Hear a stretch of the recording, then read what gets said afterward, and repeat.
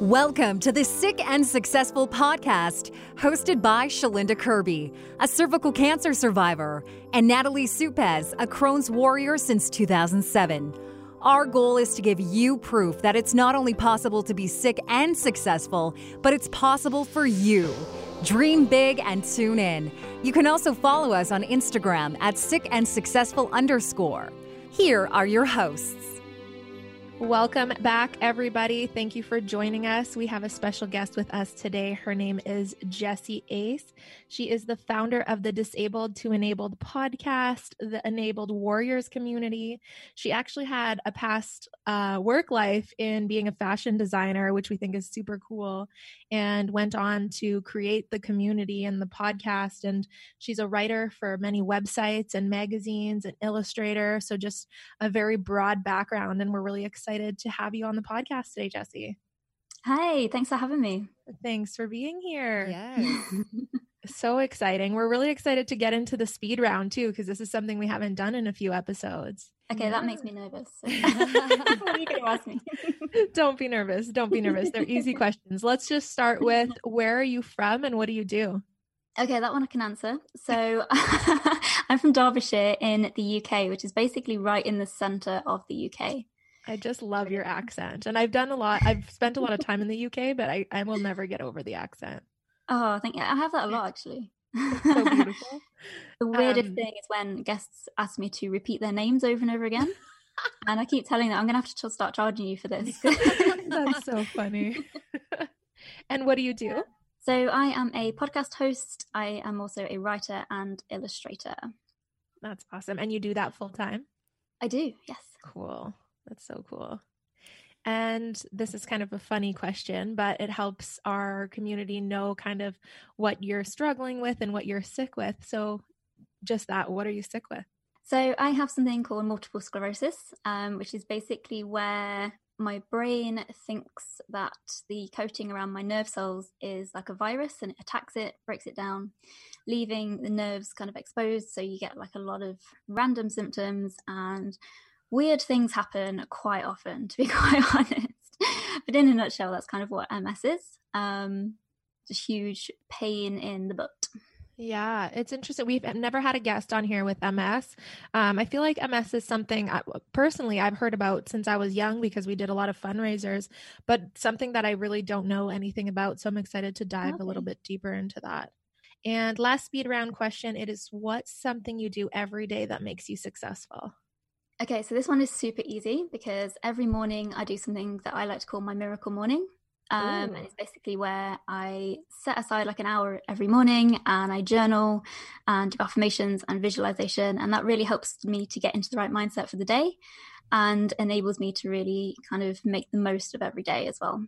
That's beautiful. I absolutely love that. So let's chat just a little bit more about MS to start with. Do you guys do in the UK a lot of MS fundraisers, like in schools and stuff like that as well?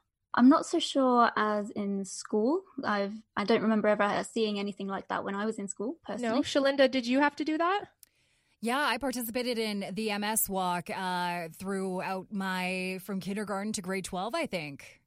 Oh, cool. Yeah. So what I remember, and like, this is bad, but this is what I remember, is that we did an MS fundraiser and the more you fundraise, the more things you got. So that was like what drove me. That's a good incentive. Yeah, exactly. I mean, we should have probably known what we were doing it for. So at least now we can let everyone else know, at least in Canada, what in more detail about MS and spread some awareness. If there's one thing I have learned from podcasting, it's that the people that I've interviewed that have MS in Canada, their MS society seems to be so much better than ours. I'm going to be honest. That's interesting. In what way?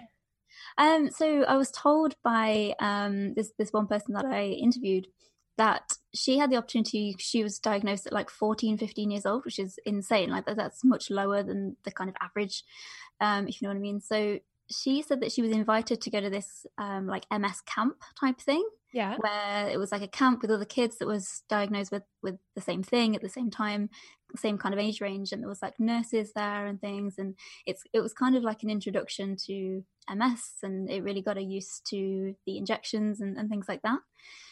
So I was so envious when I heard that because I was diagnosed at 22 and there was nothing like that. Like, I didn't even get told what MS was in the hospital. It was just, Wow. It was a case of, I think the best thing for you to do is to go home and Google it and find out for yourself.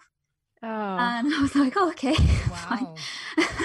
Yeah, I mean, we do have many of those camps. I know we have a Crohn's camp in Canada too, but when I was diagnosed, it was very similar. I guess like in 2007, I was diagnosed. So it's kind of the same, like go figure it out. Do you want to tell us a bit more about your story? How it came to you getting diagnosed, how long it took, all those details? Yeah, so my story is actually a little bit different to what the standard kind of MS story is, because generally with MS and like different kinds of invisible conditions, as you probably know yourself, normally it takes like years and years and years for a diagnosis. Whereas I went from being perfectly healthy to disabled in 3 days. Oh my goodness. Literally 3 days. So basically I woke up on the last day of university. Like I said, I was 22 at the time, and I woke up with like my left side was just not working at all. It was really, really weird. So it was kind of like really weak and just numb, I guess I could describe it as. Like, it was just super strange. So I was like tripping over my foot all day, trying to take all my last stuff into uni. We were setting up like a gallery exhibition thing. Wow. And yeah, it didn't get any better throughout the day. It was really, really weird. So me being me, I thought, well, do you know what? I'm just kind of exhausted. It's probably just that, and I've probably just trapped a nerve or something, and it'll be fine. It will just come back when it's ready, you know? Yeah. As a university student, you're pushing with everything else, so you kind of ignore your body. Exactly. And at 22, you think you're invincible. Absolutely. Obviously. So, you know, like, oh, nothing will be wrong. It'll be fine. So, yeah. And I'd been pushing myself super, super hard because in my second year, I decided to actually set up a business as an illustrator as well, so that I could have a job to go into when I left my third year. That was kind of my plan. So by the end of the third year, I'd built up so many connections and things. I had like a contract ready to go for a children's book that I was asked to illustrate. I had an agent that wanted to represent me in trade shows around the world. I had things in stores up and down the country. Like, it was really about to take off. And then that last day I woke up and I couldn't feel my hand and like my left side, and it just wasn't working. And I was like, oh my gosh, what the heck is this all about? This is insane. So like I said, I waited a week, me, to go and see a doctor about it. And she basically misdiagnosed me with something called a hemiplegic migraine, which is an area of localized weakness in the body that will kind of be there for a few weeks and then it'll come back again. So she diagnosed me with that, sent me home, and it was about an hour later. I got back to my flat. I was thinking about what to have for dinner because food is always on my mind. And she rang me back and she was like, yeah, kind of just been speaking to my colleague, and I think I should have sent you to A&E just to be sure it wasn't a stroke. And I was like, oh my God, are you being serious? Like, I'm 22 years old. How could I have had a stroke? Like, I know I've been working that hard, but I didn't know I was working that hard. That's insane. So she was like, okay, I'm writing you a letter, come and pick it up, go and take it to A&E, and then they can kind of sort you out, basically. And just for our listeners, A&E in the States means the hospital, correct? The ER, yes. The ER. Yeah. I always forget that, sorry. No, that's okay. Oh no, everybody's like, what's an A&E? I'm like, oh, it's okay. Stands for accident and emergency. So yeah, the same as the ER, basically. So I had to go over there, which was always a delight. And by the time I got there, it was like 6-7 p.m. So because they were so busy, as ER normally is, they admitted me onto a stroke ward, basically surrounded by all these like ladies that were like 70, 80 years old. Most of them had dementia or Alzheimer's or something, and they were all kind of shouting and getting out of their beds, and oh my God, it was total chaos. That must have been so scary. Yeah. It was scary, really scary, because I've never actually been in hospital. Yeah. It sounds really funny to say now, but I'd never actually been to hospital other than to visit someone. And I feel like that happens a lot, right? When I got diagnosed, that was kind of my first time ever in the hospital too. And little do we know, that's the beginning of a journey, but yeah. Yeah, you seem to get really used to being in hospital, don't you? Yeah, unfortunately. Good times. So I was on this ward, and And I was literally in there for 3 days and having test after test after test. Now, I was a huge fan of like Grey's Anatomy and like, general hospital dramas. Like, I absolutely love hospital dramas. I don't know why, but I do. And yeah, so I'd only ever seen all these tests on there. So I had this kind of like weird, oh yeah, I saw that character had an MRI too. Yeah, and it turned out really badly for them kind of moment. No. And as you can imagine, like obviously it's not the best situation. So yeah, but it was fine. And the MRI machine was actually in the car park, which I thought was quite funny. So yeah, after that on that third day, the neurologist that I'd seen the day before came back in. And he came back in just as I was eating some apple pie and custard. Now, if you've never had apple pie and custard, seriously, you need to go and try it. I'm not quite sure what that is. I've heard it's amazing. Oh my God. Okay. You know what pastry is, right? Yeah. You know what apples are? Yeah. Yeah. Basically the same thing. And then custard is like warm ice cream, basically, but a bit thicker. Oh. So like pudding? Yeah. It's so good. It's like an English staple, to be honest. Interesting. Yeah. But anyway, I was eating this and I looked across the room at him and he was talking to a nurse and I saw him mouth to the nurse, I'll go over when she's finished. So I was like, oh my God. Like the fear just washed right over me. I thought this is insane. What is he going to tell me? Because I had no idea at this point about anything. You know, I was thinking like, oh my God, it must be serious because I've been here for 3 days. They keep wanting to do tests on me. Oh my God, I'm going to die. Kind of over dramatic 22-year-old thinking, as you do. So eventually he came over because obviously I couldn't eat anymore, so I kind of pushed it away. He came over and sat on the end of my bed. He kind of pulled all the curtain around and stuff. And he looked at me straight in the face and he was like, look, Jessie, I'm really sorry to have to tell you this. And we want to do one more test to just confirm it. But what we think it is something called multiple sclerosis. And I was like, okay, what's that exactly? And that's when he said, you know, the best thing for you to do is to go home and Google it, find out for yourself. You know, you'll go and see like an MS nurse or a neurologist in about 6 months' time. And they can answer any questions that you have. I was like, oh, okay, fine. And at this point, I was like trying to fight back tears as much as I could. Because when someone tells you that you've suddenly been diagnosed with this crazy thing that you don't actually know what it is, you don't know what this means for you, the first thing I thought of was wheelchairs. And I was like, oh my God, I'm going to be in a wheelchair. Oh my God, this is going to get worse. This is insane. What? Yeah. And it was crazy. It was a crazy day. And then after that, like, because I'd had no information, anything that I found about MS online was really, really scary because, you know, I didn't know that it was different for everybody. I thought MS was MS and everybody got the same symptoms. No. So when I was reading online that, you know, people were in Facebook groups like saying, oh, I woke up and I was blind this morning, like, what does this mean? Oh my God. And that sort of thing. Or like people were talking about treatments and talking about injections and talking about like crazy chemotherapy treatments. And I was like, oh my God, what is this? I'm really stressed out now, really panicked. And I must have spent like 4 years, I think the first 4 years, just stressing out completely, not really knowing what the future would hold and just going into such a dark place, such a dark kind of depression. It was just horrible. It was absolutely horrible. It really was.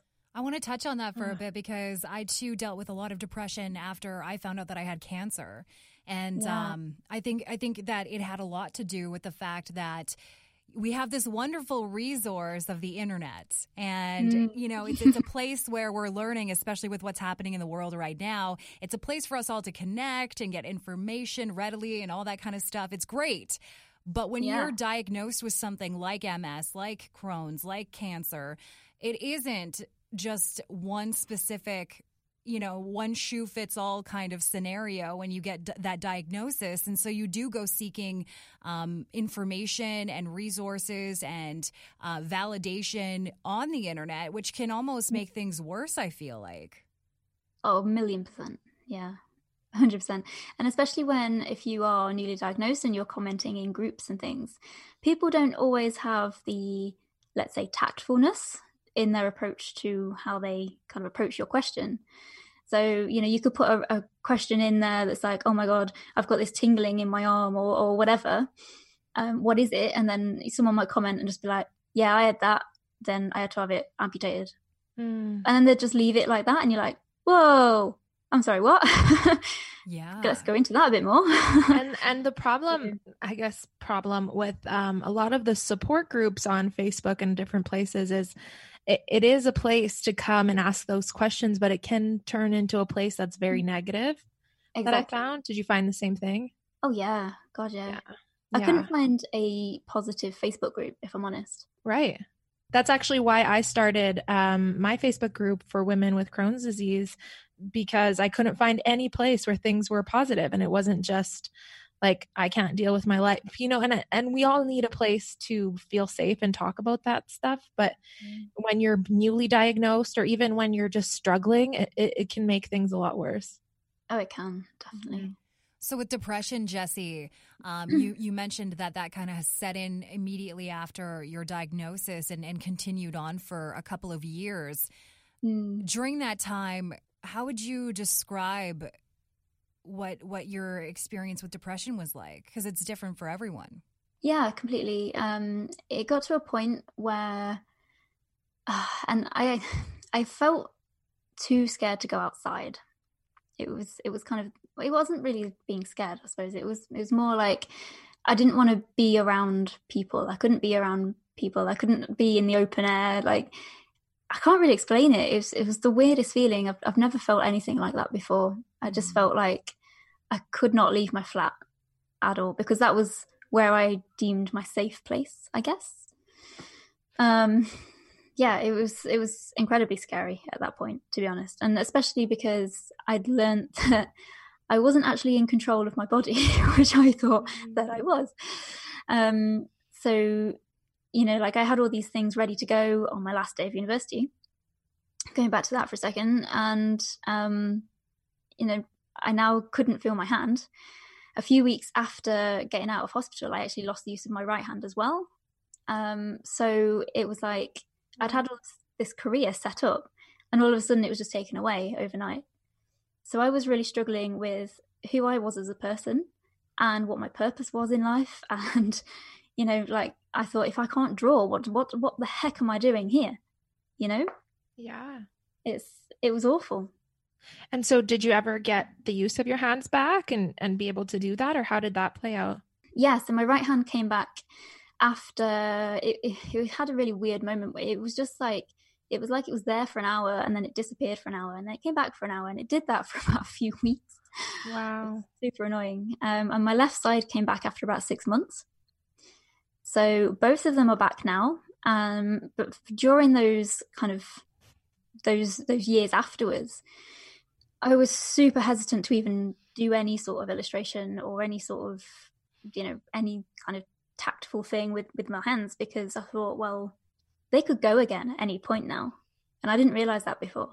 So, yeah, so when I found a job somehow in fashion design, started to design all the graphics and things that you see on t-shirts, and like the patterns and the prints that you see on clothing.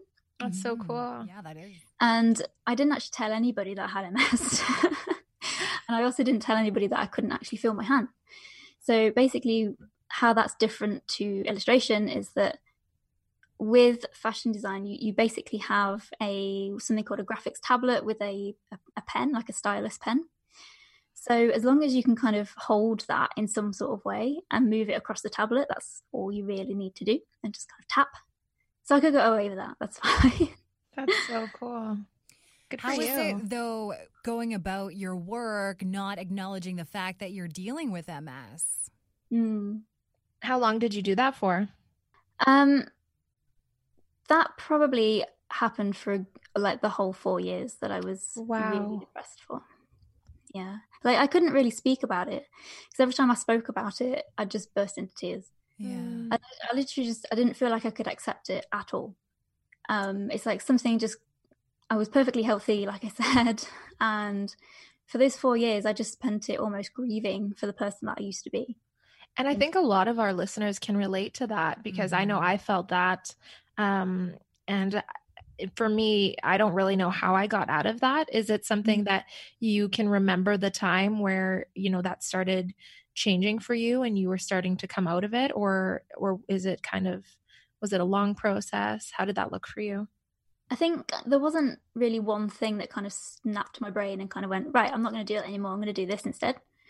I think it was a really long process, and it was a process where I started to get involved with personal development.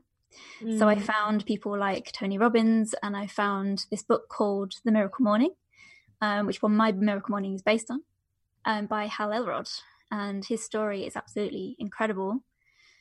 And I think absorbing myself in that kind of content was the biggest thing that I could have done at that time. And I also think changing the circle around me, the people around me, was also one of the better decisions that I made. So removing kind of negative people, removing the people that kind of always said, oh, you can't do that, you're disabled, or you can't do this. If you know what I mean. I don't know if you guys had that. Did you guys have that? Oh, 100%. Oh, yeah. Yeah.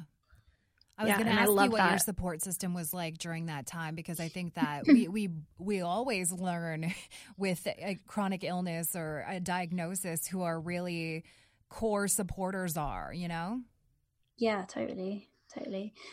And I was so grateful to my boyfriend that I had at the time as well, who is now my husband. we didn't split up. It's fine. So basically we'd been together about 6 years up until that point of my diagnosis. Wow. Yeah, so we got together really young, and he was just there the whole time, and I remember sitting on the hospital bed when he was there. I've just had my diagnosis, and I remember very, very clearly sitting there, and I was just like, you don't have to do this. You don't have to go and find someone better. Go and find someone healthy that you're not going to have to look after. You don't have to watch out for all the time, and all of that sort of stuff. And he literally turned around to me and was like, "Okay, stop being so stupid. Get in the car. We're going to go and sort this out. We're in this together." I love hearing that. Yeah, without that, I just would have fell to pieces. Oh, you're going to make me cry. That's so sweet. That's so sweet. And so, okay, you went through all of these really dark times, and thankfully you had some amazing support. But when did it come around that you created the Disabled to Enabled podcast and the Enabled Warriors community, and how did that kind of start? Yeah, so it was around a year ago now. It's literally only been going a year. Yeah. And that's when I really first started to create the group. Because just before that, we actually ran a wedding business. Me and my partner ran a wedding business. And basically we were giving advice to brides. Now, we set ourselves this ridiculous challenge to do a Facebook Live every single day for the whole year. Wow. Horrendous. But that got me used to being on camera, being used to talking about things. And that was really the first time that I'd started to even start discussing MS and things like that. And it was the response that I got from those videos absolutely astounded me, because I got messages from brides saying, "Oh my God, I'm so glad that you were discussing that. I'm disabled," or "I've been diagnosed with this," or, how, because I used to do tutorial Tuesdays as well, showing a different way to create a craft thing for your wedding. Oh, that sounds fun. And so I got people asking, how do I disguise my wheelchair? How do I make it look pretty for the wedding? How can I blend in my oxygen tank to my dress and that sort of thing? And I was like, oh my God, this could actually help people. What am I doing? This is insane. And it switched on this huge light bulb in my head. I just thought, oh my gosh, I could really make an impact on people's lives here. This is amazing. So I started to reach out to charities, and I started to say, look, I've noticed that you maybe don't really have a young voice right now. The things that are being discussed on your website aren't really appealing to me as a young person. So I'm imagining that, other young people are going to be feeling the same. So this literally took. So I decided to reach out to the biggest one that I could find, which was the National Multiple Sclerosis Society in America. And it literally took 3 months to even get them to contemplate letting me write a blog for them. Wow. Yeah. And especially to have a younger representation, because I think most people, forget that something like MS isn't discriminatory towards age, Yeah, exactly. So you started writing the blog for them. Is that where it kind of all spiraled from there? Yes. So it all kind of started from there, really. So after those 3 months of constant emailing, like I literally emailed every day. It was ridiculous. Eventually she just said, right, okay, here's the email address, like just go and bother her rather than me. So that was really good. And I wrote a blog on I think it was how I lost friendships during my diagnosis.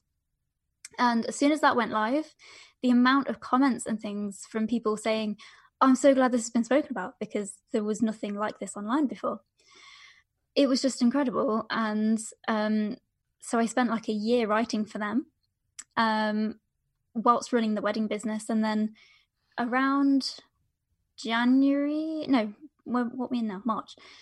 Around March last year was when I decided to set up my own community of the Enabled Warriors on Facebook, which was designed for all chronic illnesses rather than just MS. It's just for everybody. And then from there, I set up my podcast in May last year. So we're coming up to our first year anniversary. Oh, congratulations. That is so exciting. Thank you. And then it's kind of all snowballed from there, So with podcasting, it's kind of interesting. That's how we came to get to know you, Jessie, is because you reached out to us on collaborating between the two podcasts, since we both touch on illnesses and being diagnosed and being successful and all that kind of stuff. What inspired you, I guess, obviously with your experience, but what inspired you to add the podcast aspect of what you were already creating? Yeah, well, I think so I started to listen to a lot more podcasts when my husband's basically a wedding singer at the time, as when we were doing the wedding business. It's all very confusing and it all kind of compiled into one.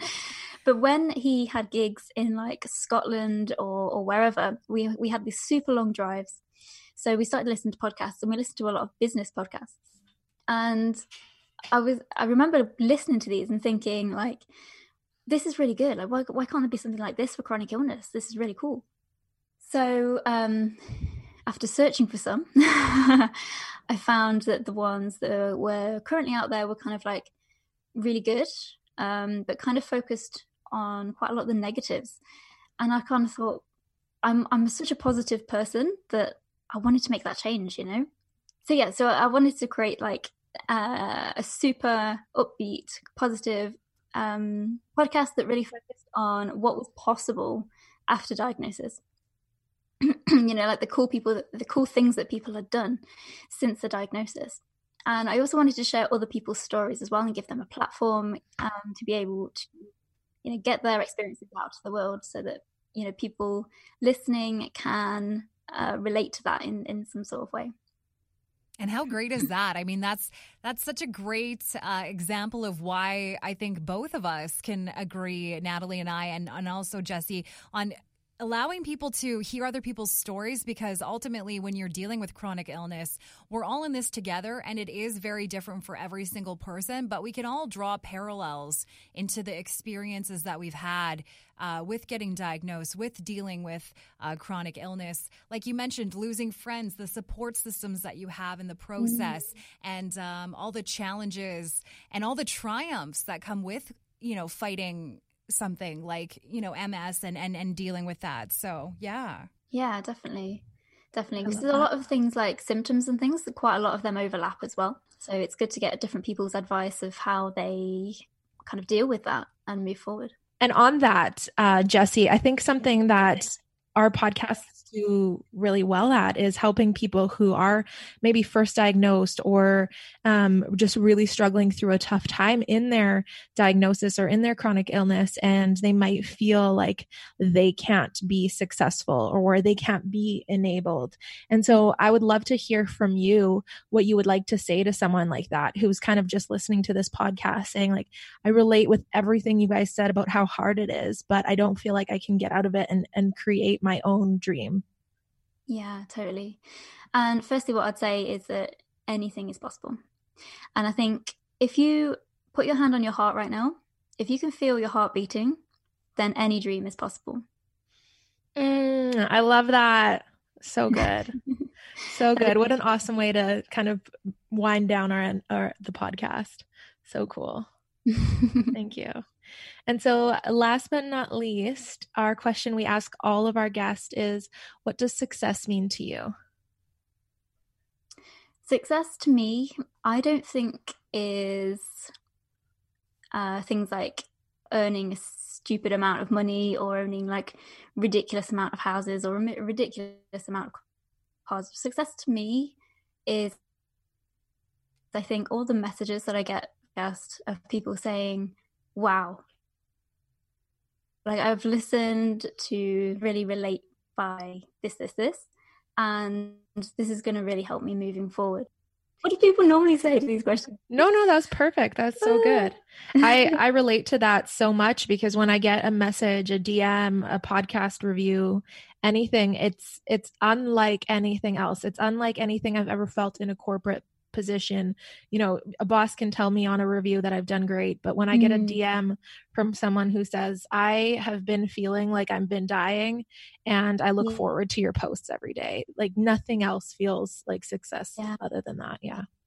It just means everything. It really does. Mm-hmm. Yeah. And the validation for being vulnerable, right? Yeah, because it's not easy. Yeah, exactly. So Jessie, the floor is yours. What would you like to tell our listeners about your communities, your podcasts? Their ears are yours.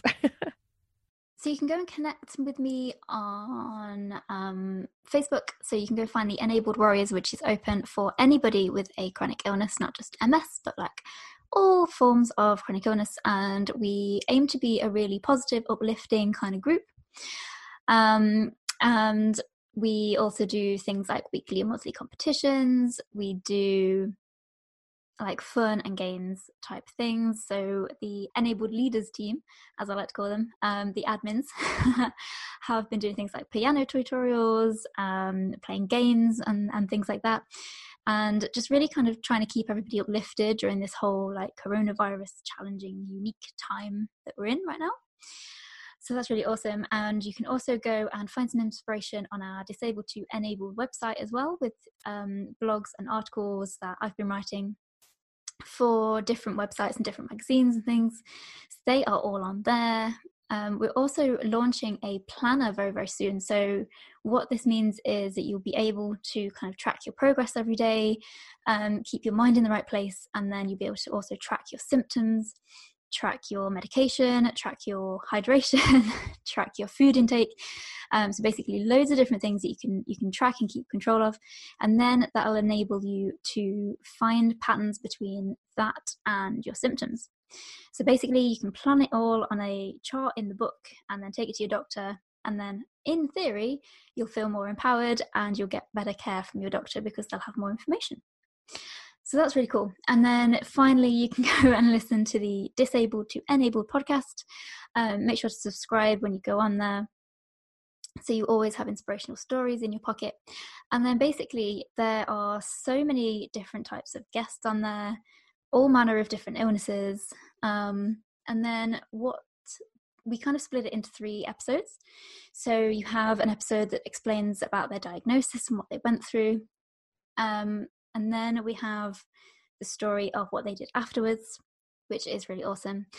And then, people on there have been like made companies, they've run marathons, they've done all these crazy, amazing things that I never even thought possible.